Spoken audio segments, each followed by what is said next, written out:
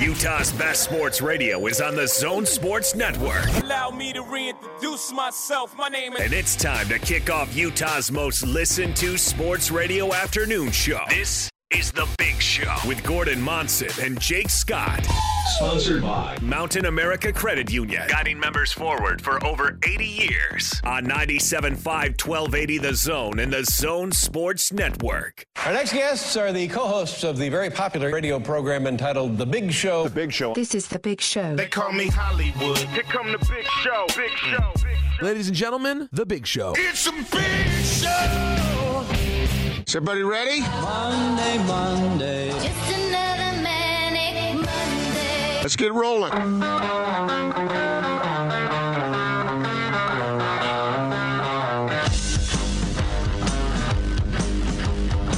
This is The Big Show on 97.5 1280 The Zone and the Zone Sports Network. It's The Big Show. Gordon Monson, Jake Scott, 97.5 and 1280 The Zone. Jazz playoffs underway. We've got a big day on The Big Show. We're hoping to check in with Aaron Falk coming up at the top of the 4 o'clock hour. Of course, Aaron Falk of UtahJazz.com is down at the bubble. I'm assuming he was at the game today, covering it, and we'll get his thoughts on what he saw. What a performance from Donovan Mitchell. Too bad it came in a losing effort. The third highest scoring output in NBA playoff history. Up there with names like Michael Jordan and Elgin Baylor. Pretty remarkable. Too bad, of course, that it came in a losing effort. Sam Amick will be on the show coming up top of the 5 o'clock hour. Sam usually joins us on Thursdays. He's going to jump on with us today because Sam actually headed on down to the bubble there in Orlando. So we had to move some things around. And I know Sam was watching, obviously, the playoff action today because he was tweeting about it quite a bit. So very eager to get Sam's thoughts. That'll come up at the top of the 5 o'clock hour, so make sure and stay tuned for that. Of course, you can follow all of Sam's work online at The Athletic. We will talk some college football as well. Things are pretty wild in Big Ten country. Pretty interesting weekend as players signing petitions and last check, the Justin Fields created a petition, the Ohio State quarterback in Austin. I think it had something like 215,000 signatures, which is pretty amazing. So, of course, we'll talk about the latest with college football as well. But, of course, Gordon Monson joins us now. And, Gordon, we'll be dominated today by NBA playoff talk. And that was certainly a heck of a game. It did not come up in the Jazz favor. Historic performance from Donovan Mitchell. I wonder about that. Is the fact that they did not win, how much does that take the shine off of 57 from Donovan, in your opinion, Gordon? Jake, I've been thinking about that, and I don't think it does. I mean, it would have been spectacular if he had done all that and the Jazz had won. The fact that they didn't win, I think just everybody who watched that game said, okay, this kid's better than you might have thought. I mean, what kind of player does that kind of thing in the playoffs? Well, apparently not very many. Who's ahead of him? Jordan and Elgin Baylor. Yep. I mean, that was a remarkable performance. And the thing that really stands out to me was the fact that it wasn't selfish. Did that feel selfish to you? It wasn't like a guy who was out there trying to get his. He had the 9 rebounds and the 7 assists, and he was doing exactly what his team needed him to do. And the fact that they didn't win, I know that was an unfortunate moment when he got the 8-second violation, but there were other turnovers and other mistakes that contributed greatly to the loss. I don't think it tarnishes it that much, and I don't think I'm looking at it through any kind of, bright-eyed or a bushy-tailed kind of perspective. I'm just amazed at what I watched him do today. So you used the word selfish. I do think he was being selfish at the end of the game, but is feeding the hot hand selfish? You just sparked kind of a thought into my brain. Because actually the one time down the stretch when he was unselfish was a pass to Royce O'Neal, which got Royce a really good shot. I actually have no problem with Donovan passing that ball, and Royce just didn't knock it down. But the one time he was unselfish was kind of questionable because he was playing so well. I mean, you want him to be selfish at that point, right? It's like did Michael Jordan play selfishly at times for the Bulls in the playoffs? Well, yeah, of course. But when you've got it going, go ahead and be selfish out there, Donovan. I mean, Torrey Craig is a fine defensive player, Gordon. We've talked a lot about him in this matchup, and he played Donovan really tough in the first half. But when not even Torrey Craig can stop Donovan, he's basically scoring at will. Go out there and be selfish, man. Go out there and take the bull by the horn, so to speak. That's Donovan's most important role on this team. I've always been a believer in seeking out the heat. If there's someone on the floor who is feeling it, it doesn't matter who you put on him. We know that at times Donovan Mitchell has struggled against the guard line that the Nuggets throw up against him, but it didn't matter today. And I thought that throughout. I mean, yeah, he missed some shots, but I thought he was going to score no matter who they put on him. Yep. And that's the way it goes in the game sometimes. And I'm not even sure there's any explaining it. When a guy gets in a groove like that and just is feeling it, I get frustrated when I watch games when I see somebody get hot and then his teammates go away from him. Right. That makes no sense to me because when you get like that, you're like that, and you should ride it as long as you can. So I don't have any problem with him taking a bunch of shots with the way he was playing. And really, when you look around on the floor and see what the options are, I'm not sure that claim would hold up anyway. Our friend Ute Shasta Trailer reminds us, he said MJ's 63-point effort was in a loss 2, and then adds the Lakers did win Baylor's 61-point performance. So was the 63-pointer, that was against the Celtics, right? Right, back in the 80s, yeah. Mm-hmm. And I remember this clear as, I can't remember what I did yesterday, Jake, but I remember Larry Bird's comments about Jordan after that. And, I mean, he just said, this guy is unbelievable. This guy is a great, great player. I think he might have said he's the best player. And I rather than focusing on the loss, I think what it did was it elevated Jordan for what the future, the potential future could be. And maybe it can have that effect on Donovan as well. I don't know if the Jazz are going to win this series. Most every expert I've seen is picking the Nuggets to win. But if Donovan Mitchell can lift his game up to a level where he is leading his team and just performing at that level or anywhere near that level, I think this series will be memorable for the Jazz and worthwhile for them as well as they forge ahead. I think the most impressive part about the 57 points, Gordon, is he did it on 33 shots. I mean, 19 of 33 is really great. So I did a little Googling here. And Michael Jordan, to get his 63, I mean, this is amazing too. But it took Michael 41 shots to get there. He was 22 of 41. And he played 53 minutes in that game, by the way. I went to double overtime. Wow. Yeah. I mean, I've had my thoughts about Donovan Mitchell. There have been times when I think, wow, he's really, really going to be good. And there have been other times when I thought he's going to be good. And when you see this kind of performance and how measured it was on his part throughout the game, it wasn't like he was just out there jacking up whatever he could. That wasn't my impression. That wasn't what I was thinking when I was watching him play. I was thinking this guy is doing what he needs to do is lift his team up, and that I bet if you talk to his teammates, they weren't over there complaining about what Donovan was doing. They were over there going, get him the ball. Well, and he went 13 of 13 from the line, so he was getting to the line. 13 free throws for Donovan. This is something he's been working on. He doesn't talk about it a ton, but going to the free throw line more has been something he's been working on throughout his entire career. If he can get to the line 13 times a night, that's awesome. I mean, that's a great way to get production easily and consistently. If he had been that kind of aggressive during the season, then you would have been doing an incriminating audio for me.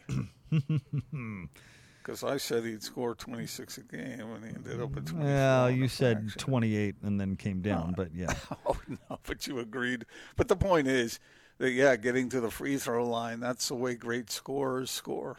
By the way, that night against the Bulls, where the Celtics won, Larry Legend had 36, 12, and 8. Kevin McHale had 27, 15, and 6 blocks. And your boy Danny Ainge had 24 on 8 of 13 shooting and had 3 steals and 5 assists. And that's what it took to overtake Jordan's great performance. Dennis Johnson had 15, Parrish had 13, and Bill Walton had 10 coming in off the bench. Rick Carlisle played 3 scoreless minutes in that game. Well, he was cerebral. He was over there figuring it all out. Not productive, but cerebral. How do you think Donovan, truly in his heart of hearts, felt about what happened today? He didn't look particularly happy afterward, and nor should he. I mean, it's about winning. I get that.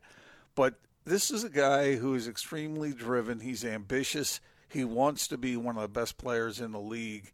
And you and I have talked about it many times that you can do what you want to do during the regular season, but when you put up these kinds of performances in the playoffs, that's how you get people's attention, and he got it today. I think Donovan truly wants to win. I believe all of that. Sometimes that kind of talk can become a little bit cliche, but I certainly believe that from Donovan Mitchell.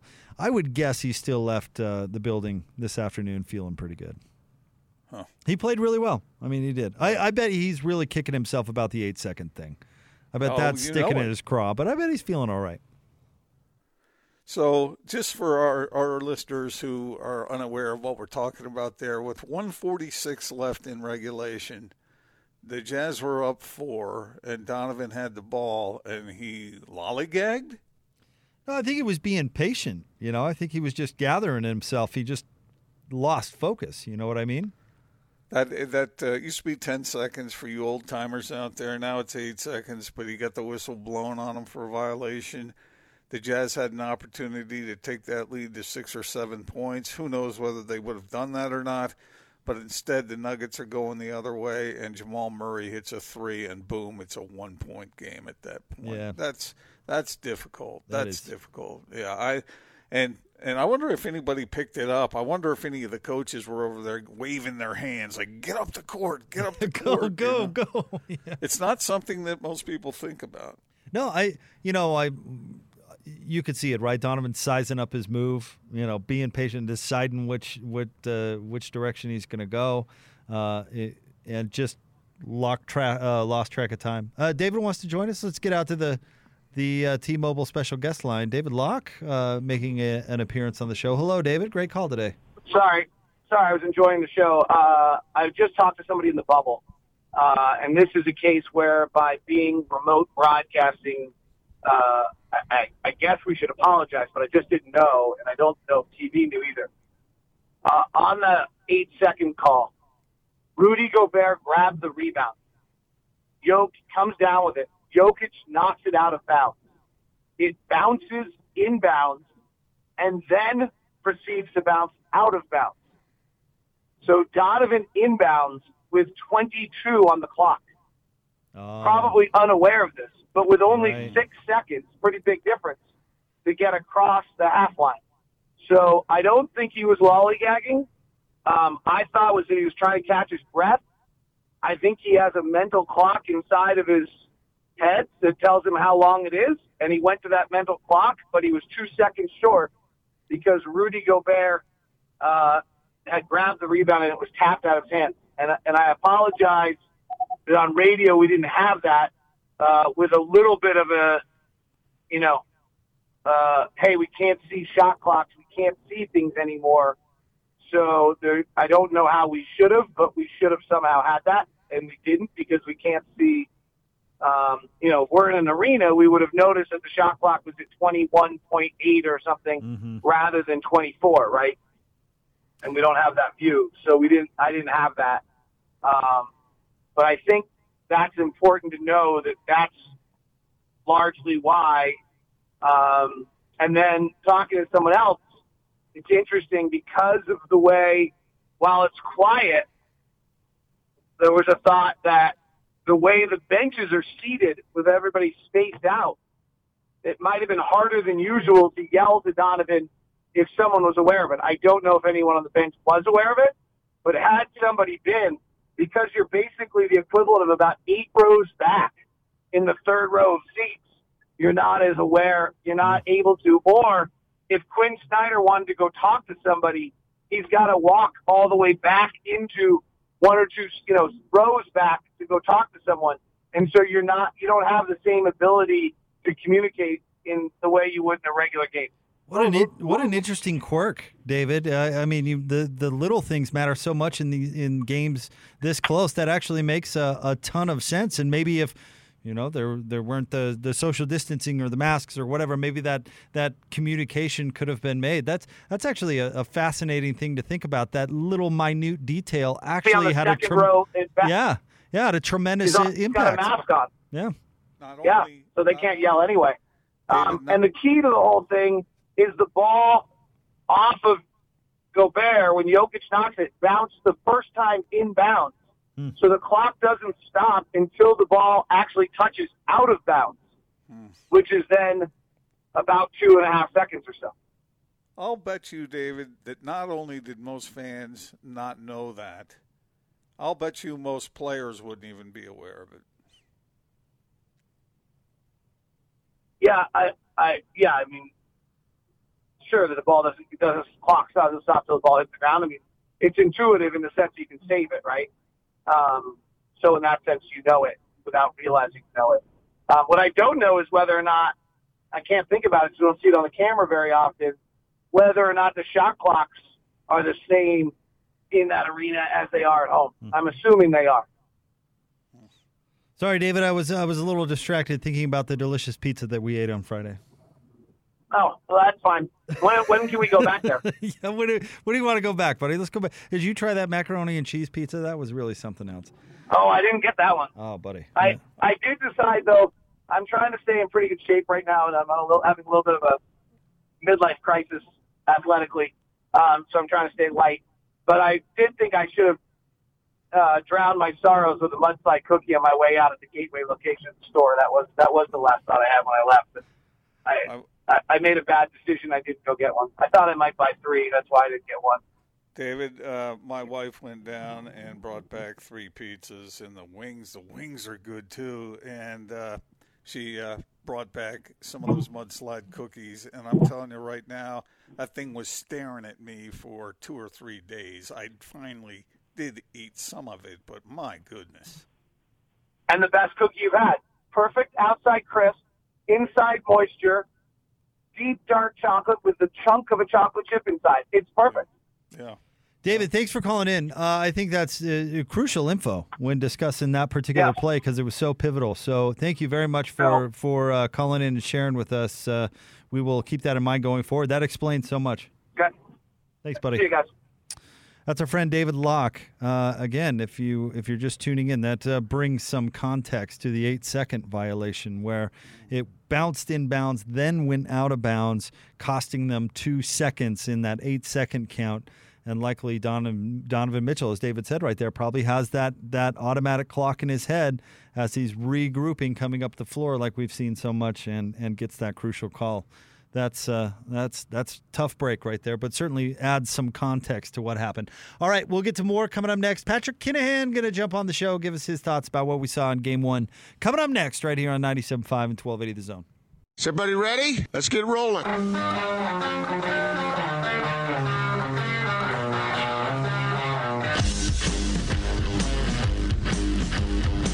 This is The Big Show on 97.5, 1280 The Zone and The Zone Sports Network.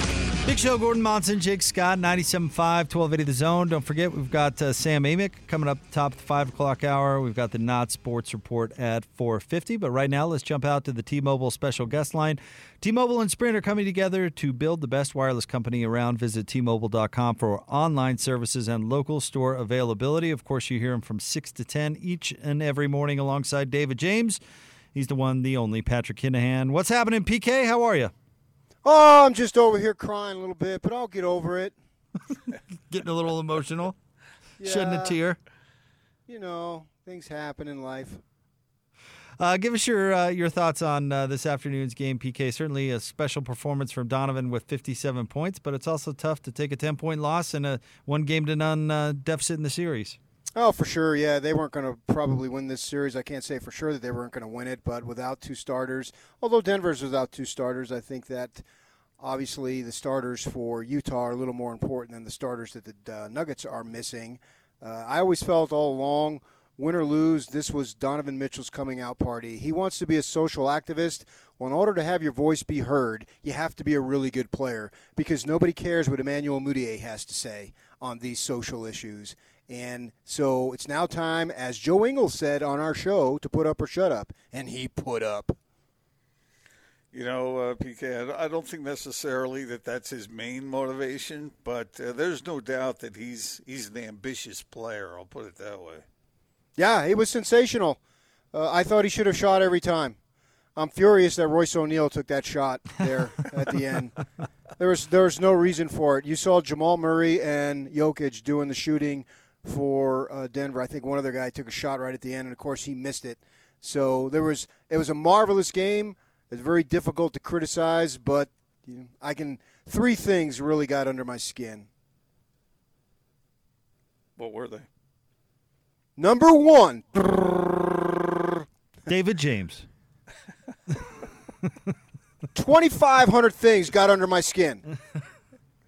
DJ's everything. No, I already mentioned that Royce O'Neal shot. I don't care that he was open. There's a reason why he was open. I'd leave him open. If I'm Denver, I leave him open every single time in that situation. If he hits it, more power to you. But the odds are very, very strong. He's not going to hit it. That bothered me. The 8-second call, the Jazz, like every NBA team, they employ, 15 assistants? Did anybody jump up and say anything? One guy? The head coach? All those assistants? And I understand there was a shot clock or whatever, but somebody's got to say something. I don't know that it's on the player. Somebody's got to be aware of it on the bench. You got all those guys on the bench. You were up by 4 at that point. I don't know what would have happened. You can't play revisionist history. I hate when people do that. Oh, if they would have made this would have happened and blah, blah, blah. You don't know what will happen. But I think that all those guys sitting there on the sidelines now, somebody keep track of that. Tell them to scoot up a little faster. Who knows? They could have turned it over, so it wouldn't have made a look of a difference. But that bothered me. And then I really didn't like Joe Ingles trying to guard Jamal Murray at the end. Yeah. Mm-hmm. What do you think about that, PK? Actually, I thought the exact same thing. Is that, Royce O'Neal wasn't exactly effective either, and he had 5 fouls. And so I understand maybe putting somebody else on Jamal Murray, but I don't know. Joe, I said this earlier. Joe is a good defender. Some people think Joe is a bad defender. That is not the case. He is a good defender. He's not a great defender. And Jamal Murray is better at offense than Joe is at defense. I just don't know. I get switching Royce off him, but is there a better candidate than Joe? And I think that's debatable. Well, give it a shot then. If there's a better candidate and you think it's debatable, give it a shot. Well, that's what I'm asking you. Would it have been Donovan maybe? Or what would have been a better option? I guess that's what I'm asking you. Well, why is Royce O'Neal on the team? To guard the other team's best player. So there, to me, if he fouls out, he fouls out, and then you make the change. And Joe did as best as he could. I mean, he's playing 43 minutes. It did seem like fatigue set in a little bit, maybe. And Jamal Murray is way, way younger. And he had it going on, too. And I don't think it was Joe's fault that he had it going on. He just had it going on because he's really good. Those are the 2 stars on that team. And they both had it going on. With that in mind, if I'm the Jazz, I feel pretty good about the situation because I don't think that sometimes in the playoffs you get, this was your one chance to steal one. Well, A, you don't have to worry about stealing anything on the road because there is no such thing as the road games this year, obviously. So that's out the window. And B, the Nuggets, 53.7% from 3, 22 of 41, and they needed overtime. And so what are the chances of them doing that again? If they do that again, they're going to win again. But I guess you can argue, well, what's the chances of Donovan going for 57? Exactly. But Rudy can hit some more free throws. Clarkson was 2 of 9 from 3. Niang was 1 of 4. All 3 came, I think, on one possession. He fired up 3 from the corner. So Tony Bradley missed a couple of buckets right at the basket. It's one of these games that you can go back and forth, and that's what makes sports so beautiful, and particularly basketball, because you can go back and forth. Well, I can counter, and then you can counter this, and we can counter. We can argue till we're blue in the face, right? That's what's the fun part of it. The Jazz have quartered themselves well. They're underdogs in this series. To me, the bigger issue is the emergence of Donovan Mitchell. I keep hearing, is he another Dwayne Wade? Is he another Dame Lillard? Forget that. He's the next Donovan Mitchell, and that certainly looks plenty good enough. So if you're looking at the way this series is going to play out, the Jazz have to find something to slow down Jamal Murray. He's a guy, he knows, regardless of what's happened earlier in the game, that when the game is on the line, they can give the ball to him, and he's got an advantage over anybody the Jazz put on him. Royce O'Neal gets a lot of credit for being this and that on defense. I don't think he's that great. A lot of people think he's better than I do in that regard. But he couldn't guard him either. Is there any of those young guys, PK, that you think might have a chance in being able to slow him down? Or do you think because they're young, then they're going to get called for fouls left and right and it won't matter? Yeah, it could be. I mean, Murray's young, too, as we said. How old is he, like 22, 23? Yeah. He's a Kentucky guy, man. I love Kentucky guys. Calipari has an eye for talent. That's you just always obvious. loved Trey Lyles. You did. Except for Trey Lyles. Well, the Kentucky guy that I wanted to take was Devin Booker. Yeah, because it went Trey Lyles and then Devin Booker in the draft. But I think you just got to make it tough on him, man. If he hits the shots, you tip your cap to him. Just try to make him work, and then he's guarding Joe at the end. And the problem was he was expending no energy defensively because all the energy was Donovan Mitchell, and so Joe was at the end there was contributing about as much as I was. So Murray had to worry about spending no energy on defense that may be able to take a little bit out of his offense. But here's the thing about that. These two teams are obviously close. They're evenly matched. Yeah. Their games come down to the last minute. But if one of the teams knows that they have an advantage, they can give the ball to this guy, no matter how hard fought the entire game is, you're down to overtime, you're down to a 2-point game or something, just give it to that guy. It's too easy, PK. Okay, can't you say that about Mitchell, though? Give it to that guy? I don't know. All I know is it's happened more than once where Jamal Murray has taken over the game at the end. I think that the situation of Jokic and Murray offensively is better than any two guys that the Jazz have right now because your second leading scorer is gone and probably would be in the playoff. Your third leading scorer would move up to your second leading scorer, most likely, and he's out for the time being. So that gives the Nuggets just a slight edge, and that's what they had there. I don't look at Murray. It doesn't make any sense. I know what I'm about to say, but I don't look at him as taking over because I still think the defense is keyed off Jokic, whereas Mitchell, the defense is keyed off of Mitchell. So I think if I'm choosing between Jokic and Murray, I'm choosing Jokic every time. And Murray can slide in there and have this massive game, which he did to his credit. But I wonder, is he going to be the guy? Is he the go-to guy all the time in the clutch? Because, and not that you put a ton of stock in that game the other day where they went into double overtime, but it was more Jokic. So Murray beat you today. You tip your cap. See if he can do it. That's what I'm saying.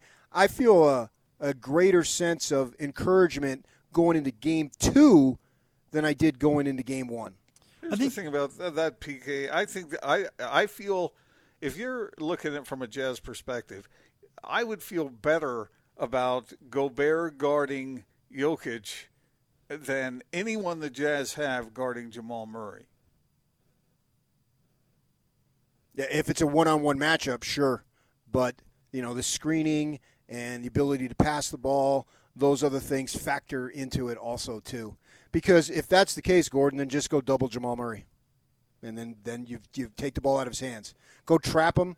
Just send Joe or somebody else, send Royce and Joe. They both got decent size. Just send him as soon as he comes across half court and touches the ball, just send somebody else at him, and you get the ball out of his hands. Well, then you get the ball, and Jokic is in a advantage. What's the word I'm looking for? And not advantageable isn't a word. It should be. But you have the advantages with Jokic having the ball, and the Jazz are down a man, so to speak. I think they carve you up there, too. No, see, I think you make a really important point, PK. I do. I think you're right on the money. The offense for Denver still runs through Jokic. I mean, Murray might be going nuts, but it still keys off him, and he's so good at being a decision maker and knowing what to do. And even when he runs the pick and roll with Murray, he gets out of the way. I mean, he's a pick and pop type dude, so it gives Murray the advantage going against whoever he's going against. Donovan, especially tonight, and I think this underlines the importance of Mike Conley, Donovan was creating for himself. He had himself to rely on, and that's it. And I, unlike you, don't hate that he passed to Royce O'Neal, but there he goes relying on somebody, and that somebody didn't step up. So if Donovan would have the luxury of issuing some of that responsibility to Mike Conley and having kind of a partner going down the stretch, I think that's actually a really big deal, because you're right on the money. If you focus on Jamal Murray and run another player at him to get the ball out of his hands, Jokic is going to kill him. Because if he doesn't make the shot himself, he's going to find the open guy 10 out of 10 times. So I think you make an important point. Donovan needs help down the stretch with another creator, somebody that can create shots and help him. Either Mike creates it for himself or creates it for Donovan. That's the luxury that Jamal Murray has 100%. Jokic is still the guy. Even when he's not putting the ball in the hoop, he's making it easier for Jamal Murray to dominate. Yeah, I don't have any problem with him passing the ball to O'Neal. I just had a problem with O'Neal shooting it. Okay, fair enough. Because he should have passed it back, right? Give it back and go set a pick. Yeah. Yeah, because Joe could initiate an offense, but and it's really, really hard for me to come down on Donovan Mitchell. No, he just needed help. Murray had help from Jokic. Whether or not Jokic was scoring, he had help by attracting the attention from the Utah Jazz, because you can't leave him because he's so good. This discussion that you guys are having right here is what makes Jokic so very valuable. I mean, when you have a big man who can bump down low or can make the shot from out beyond the arc or can pass like he can, it makes it so difficult. Yeah, I put a thing on Twitter the other day because I like to. I don't get political on any of this stuff. Y'all can think what you want. I don't care. It's all about the individual. If you want to solve the world's problems, it comes down to you individually, do it one at a time. But my Twitter is designed to draw sports emotions. And I said Jokic is the best passing big man since Bill Walton. And Bill Walton, his heyday, which was way back when he was with Portland before his body totally gave out on him, was just an unbelievable passer. And that's what Jokic is. And plus he's got the shot like Dirk Nowitzki, where he's leaning off one foot. And some of the crap that looks like crap that he puts up and it goes in, it's really not crap. This guy is a marvelously talented guy, and he's only 25 years old. So I think from the Jazz perspective, though, this is the emergence into all-star to superstardom with Donovan Mitchell. And you need superstardom to get where you want to go. Every team that's ever won a title, right, unless I'm missing somebody, has had superstars. Maybe Detroit that one year when the Lakers were at their worst dysfunction and Malone got hurt and all that stuff. Other than that, man, you need that superstar. And I think we're seeing Donovan go from all-star, which is pretty good, to elite-level superstar capable of challenging anybody at his position. And that's an exciting thing. PK, thanks for jumping on with us. We always appreciate it. Wanted to get your thoughts on what you saw today, and I'm sure you'll get into even further depth with David James tomorrow morning. Well, I don't know if I'm going to sleep. This loss got me so bugged. I'm going to be tossing and turning. So either of you guys, if you want to talk around 2, 3, 4 a.m., just give me a buzz. I'll give you a holler. Yeah, I'm sure we'll all be awake. Wait, no, wait. Are you sure you're going to be all right? Sure? Well, what I'm going to do right now is I'm going to go mow the lawn and probably sweat off about 10 pounds. I was going to say. Yeah. So I got my mind off of that. But yeah, everybody knows. I've never lived and died by the results of games. I live by them, but I don't die by them. So to me, it's entertainment, and this was an entertaining game. I got my money's worth. Obviously, I'd prefer the Jazz to win. It's good for our business to have them win. I don't have any problem saying that. And see what they do Tuesday, or I guess it's Wednesday afternoon. Lots of fluids, PK. Lots of fluids. It's hot out there. What kind of fluids? Now, I got Gordon has one type of fluids, and I got Jake has another type of fluids. I would probably go straight water. Wow. But all I got to say is about time, Jake. I would say, Gatorade, a lot of sugar in there, and, straight water, PK, fluids. What are you doing, Gordon? Back in the day, PK, if you brought up the word water to Jake, he would run the other direction, right? I consume you have water a kid, now. You grow older. Wow, all your priorities change. And Jake Scott is turned into another Mike Conley. Who knew? I'd tell you. Hey, PK, I know that you're a big Coke Zero guy. Yes, yes. And I have in the past favored Diet Coke. But I'm telling you, if you add a little lemon into that Coke Zero, man, that's some pretty good stuff. I think it is, yeah. I don't have it just on standalone. It's just water standalone. I got to have a certain type of food and what I call pleasure food. And absolutely love it. Thank you, PK. Appreciate you. All right. See you guys. It's our friend Patrick Kinahan, 6 to 10. Catch him each and every morning. It is The Big Show. Gordon Monson, Jake Scott. We'll get to more coming up next. 97.5 and 1280 The Zone. Big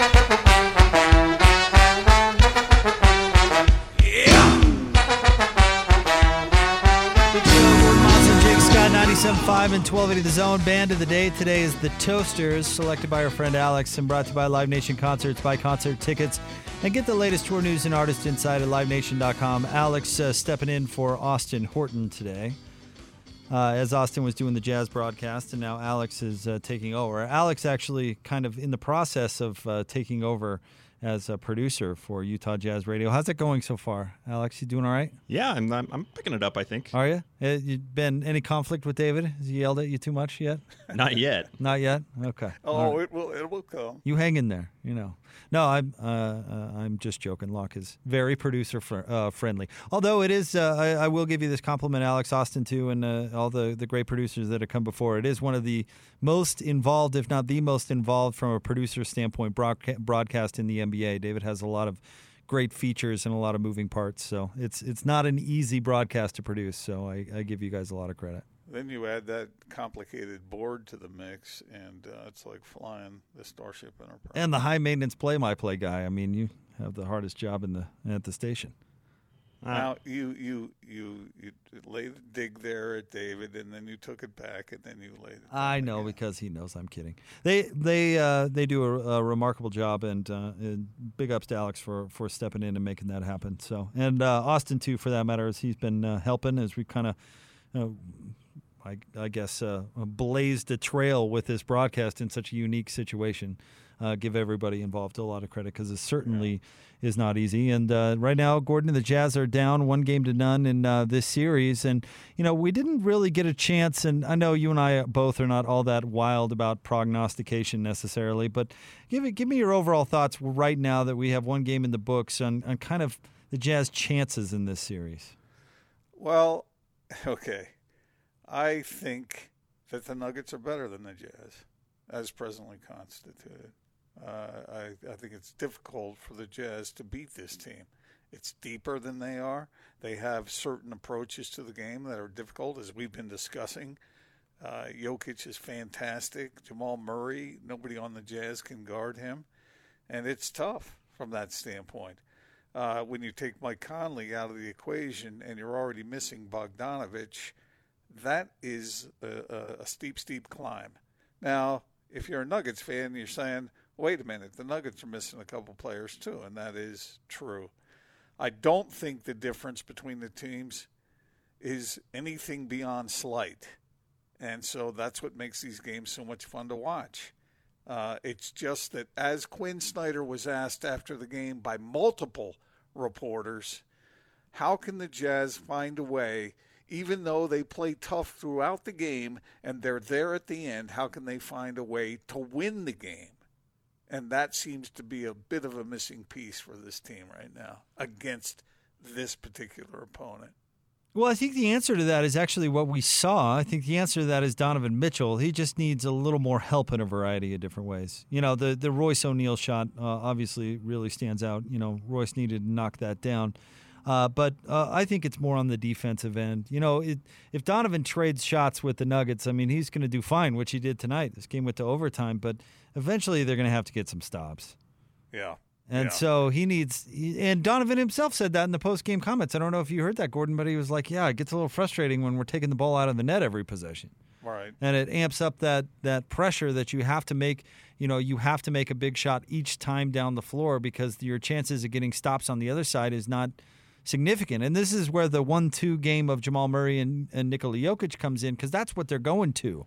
And Jokic is so good at making the right decision, and Jamal Murray is so good in the one-on-one game, it makes it really difficult to stop. They're going to have to find a way, whether it's team defense or somebody specifically that can slow down those two. And what PK said was interesting about moving Joe Ingles over onto Jamal Murray. I get that he didn't like that, but what else are you going to do? And I guess you play Royce on him until he fouls out, but Royce wasn't exactly effective on Murray down the stretch in the fourth quarter. And I think Royce can be better, but I mean, where he got twisted up on that crossover and Murray made that three, that can't happen. Yeah. I mean, it can't. And he was trying to cheat on the pick and roll, which is where Jokic and his brilliance comes in, is because Royce was trying to get over that screen, and he cheated a little bit, and he paid the price for it, and I feel bad, but he can't do that. And he's got to be the answer on Murray because it's not Ingles. And I don't know. I don't think Gordon, one of the young guys, is an option in the fourth quarter. I just don't. I don't think you can bring Miaoni in the final 2 minutes of a playoff game and say, go stop Jamal Murray. I don't think it's going to go well. So what are you going to do? And they thought Joe Ingles was the best option today. It didn't go well. So what's the best option on Wednesday? They got to figure that out. They got to get stops. It won't go well. Because Joe, I don't believe, can stay with it. Well, I don't think they'll go back to Joe. I think they'll go back to Royce. But when Royce is off the floor or if he fouls out or frankly, he's not having a good day, where do you go next? And I don't know. I think my opinion, it should be Donovan Mitchell. But Donovan's, expending a lot of energy on the offensive side. So, this is where, when you're missing Bogdanovich, this is what hurts you in this respect. If the Jazz had known they needed to develop one of those young guys into a defensive stopper and not worry so much about going 4-on-5 at the other end of the floor, they might have been able to do that. They didn't, and now that they don't have Bogdanovich, now they don't have that kind of double-barreled scoring threat, especially without Mike Conley on the floor, that the Nuggets have. And so it's more difficult to make that kind of sacrifice at the defensive end, even though they don't have that guy anyway.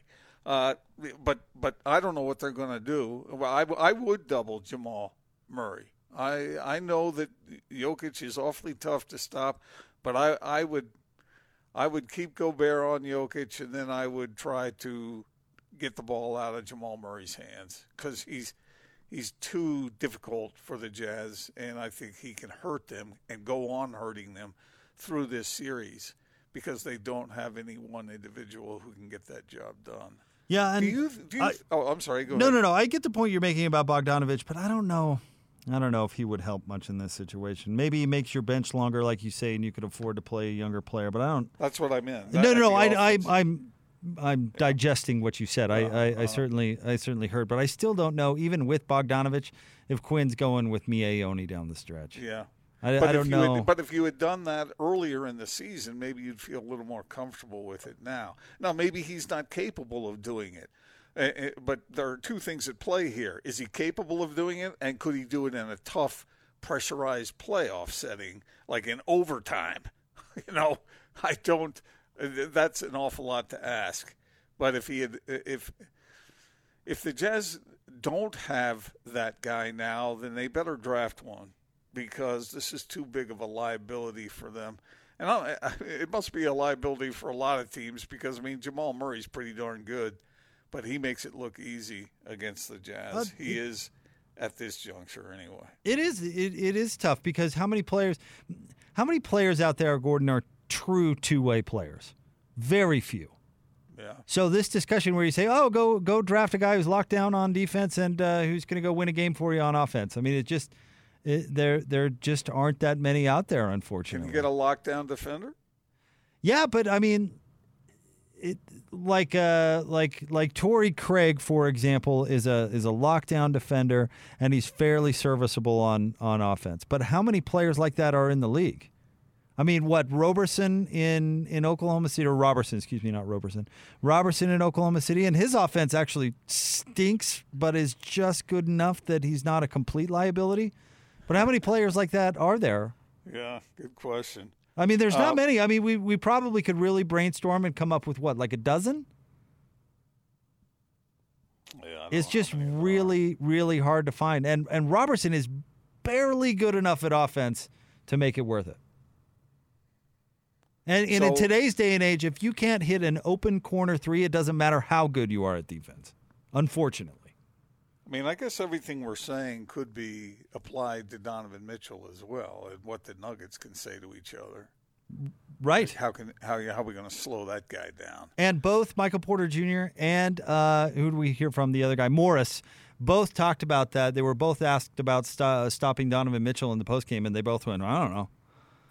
Basically, that was to sum up both their answers was like, I don't know. So sometimes that's the answer. I mean, well, because Torrey Craig is their answer, and by the fourth quarter, Donovan was lighting him on fire too. Yes. Yeah. And which was remarkable. Right. I mean, that's what Quinn was referring to in the postgame, that he was going up against guys who normally are pretty darn good in that regard. So I just think it's, for the Jazz, it must be somewhat discouraging. Well, let me ask you the question. Okay.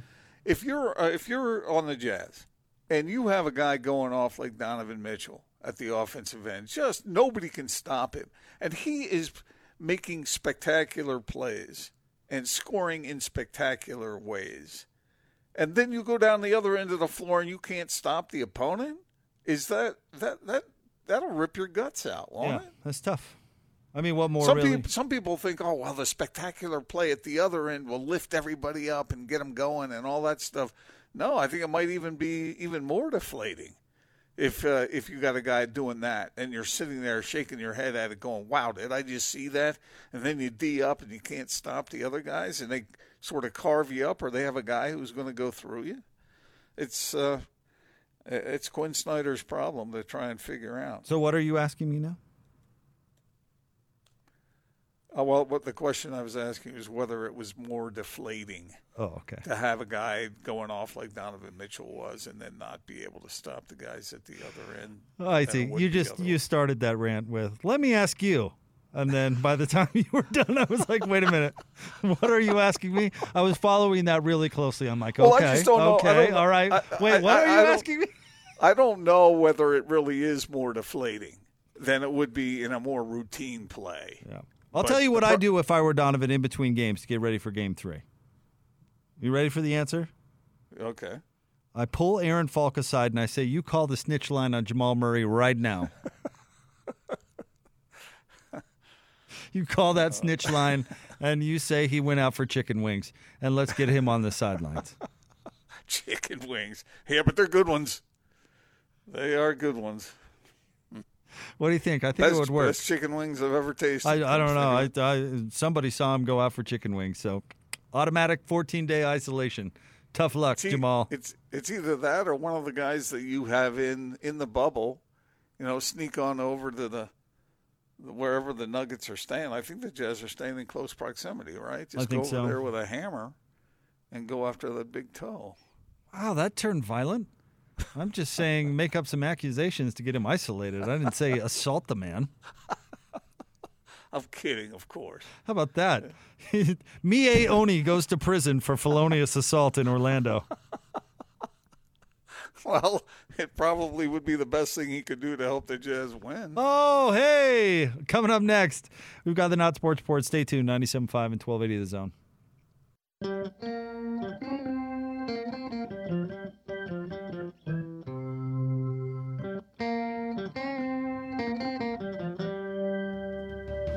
Big Show, Gordon Monson, Jake Scott, 97.5 and 1280 The Zone. It's time, as we do each and every Monday, to get a winner for the Chevy Strong Play of the Game. Be caller 12 right now, 855-340-ZONE.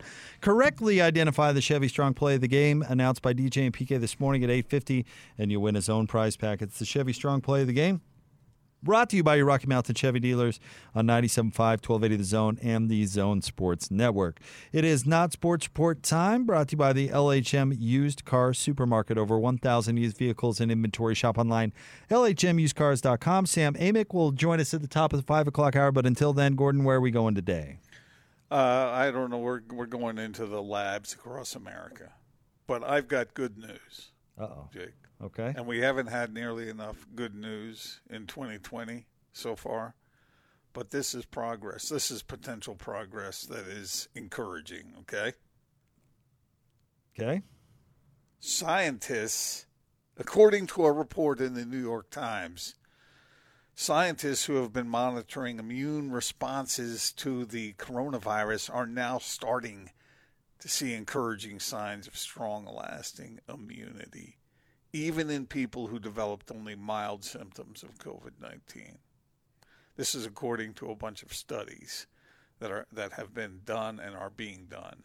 Apparently, disease-fighting antibodies as well as immune cells called B and T cells that are capable of recognizing the virus appear to persist months after the infections have resolved, which is encouraging. The body's enduring response to viruses is such. This is a quote from a doctor, an immunologist at the University of Arizona. Things are really working as they're supposed to. Researchers apparently cannot forecast how long these immune responses will last, Jake. Many experts consider the data a welcome indication that the body's most studious cells are doing their job and will have a good chance of fending off the virus faster and more fervently than before if exposed to it again. And Dr. Pepper at the University of Washington says, quote, "This is exactly what we would hope for." Wait a minute. Where did you say this was reported? The New York Times. And the guy's name is Dr. Pepper? This is obviously completely made up. Marion Pepper, who's an Of all the things, I just gave you that good news, and you come up with the Dr. Pepper line? Combine Dr. Pepper with the New York Times, and that is complete fake news. Not a chance a word of that is true. Marion Pepper, an immunologist at the University of Washington, who happens to also be an author on a bunch of other new studies, which currently are under review. Oh, so Dr. Pepper's trying to sell books, too. Okay. Yeah, this is all very credible. Sure it is. Quote, "All the pieces are there to have a totally protective immune response. All you got to do is either listen to or drink Dr. Pepper." I'm not sure which. Did they finish it with, "You could be a pepper, too"? Our new vaccine has 23 different ingredients. This is just a grand marketing ploy for Coca-Cola. You bit, Gordon. Congratulations. They draw you in with good news, and really they're just trying to sell you soda. No, this is straight out of the New York Times. Yeah, right. So I'm sure Coca-Cola legitimate. Owns part of the paper. I got it. I can't believe it. What? That's what you picked up out of that? Dr. Pepper tells me everything's going to be fine in the New York Times. Did you expect me just to swallow it? Okay. Sure. Sure. Oh, man. What else is Dr. Pepper telling me? That aspartame's good for me too? Sure. I got it. Oh, I could have done the story about the guy who was riding on his motorcycle with a friend on the back, and he ran into a fire hydrant, and his friend went flying, and he just took off. Well, at least that story's probably true. Coming up next, we're going to talk to our friend Sam Amick of The Athletic. Pepper. You're a Pepper. I'm not buying anything from Dr. Pepper. I had a dog named Pepper once. 97.5 and 1280 The Zone.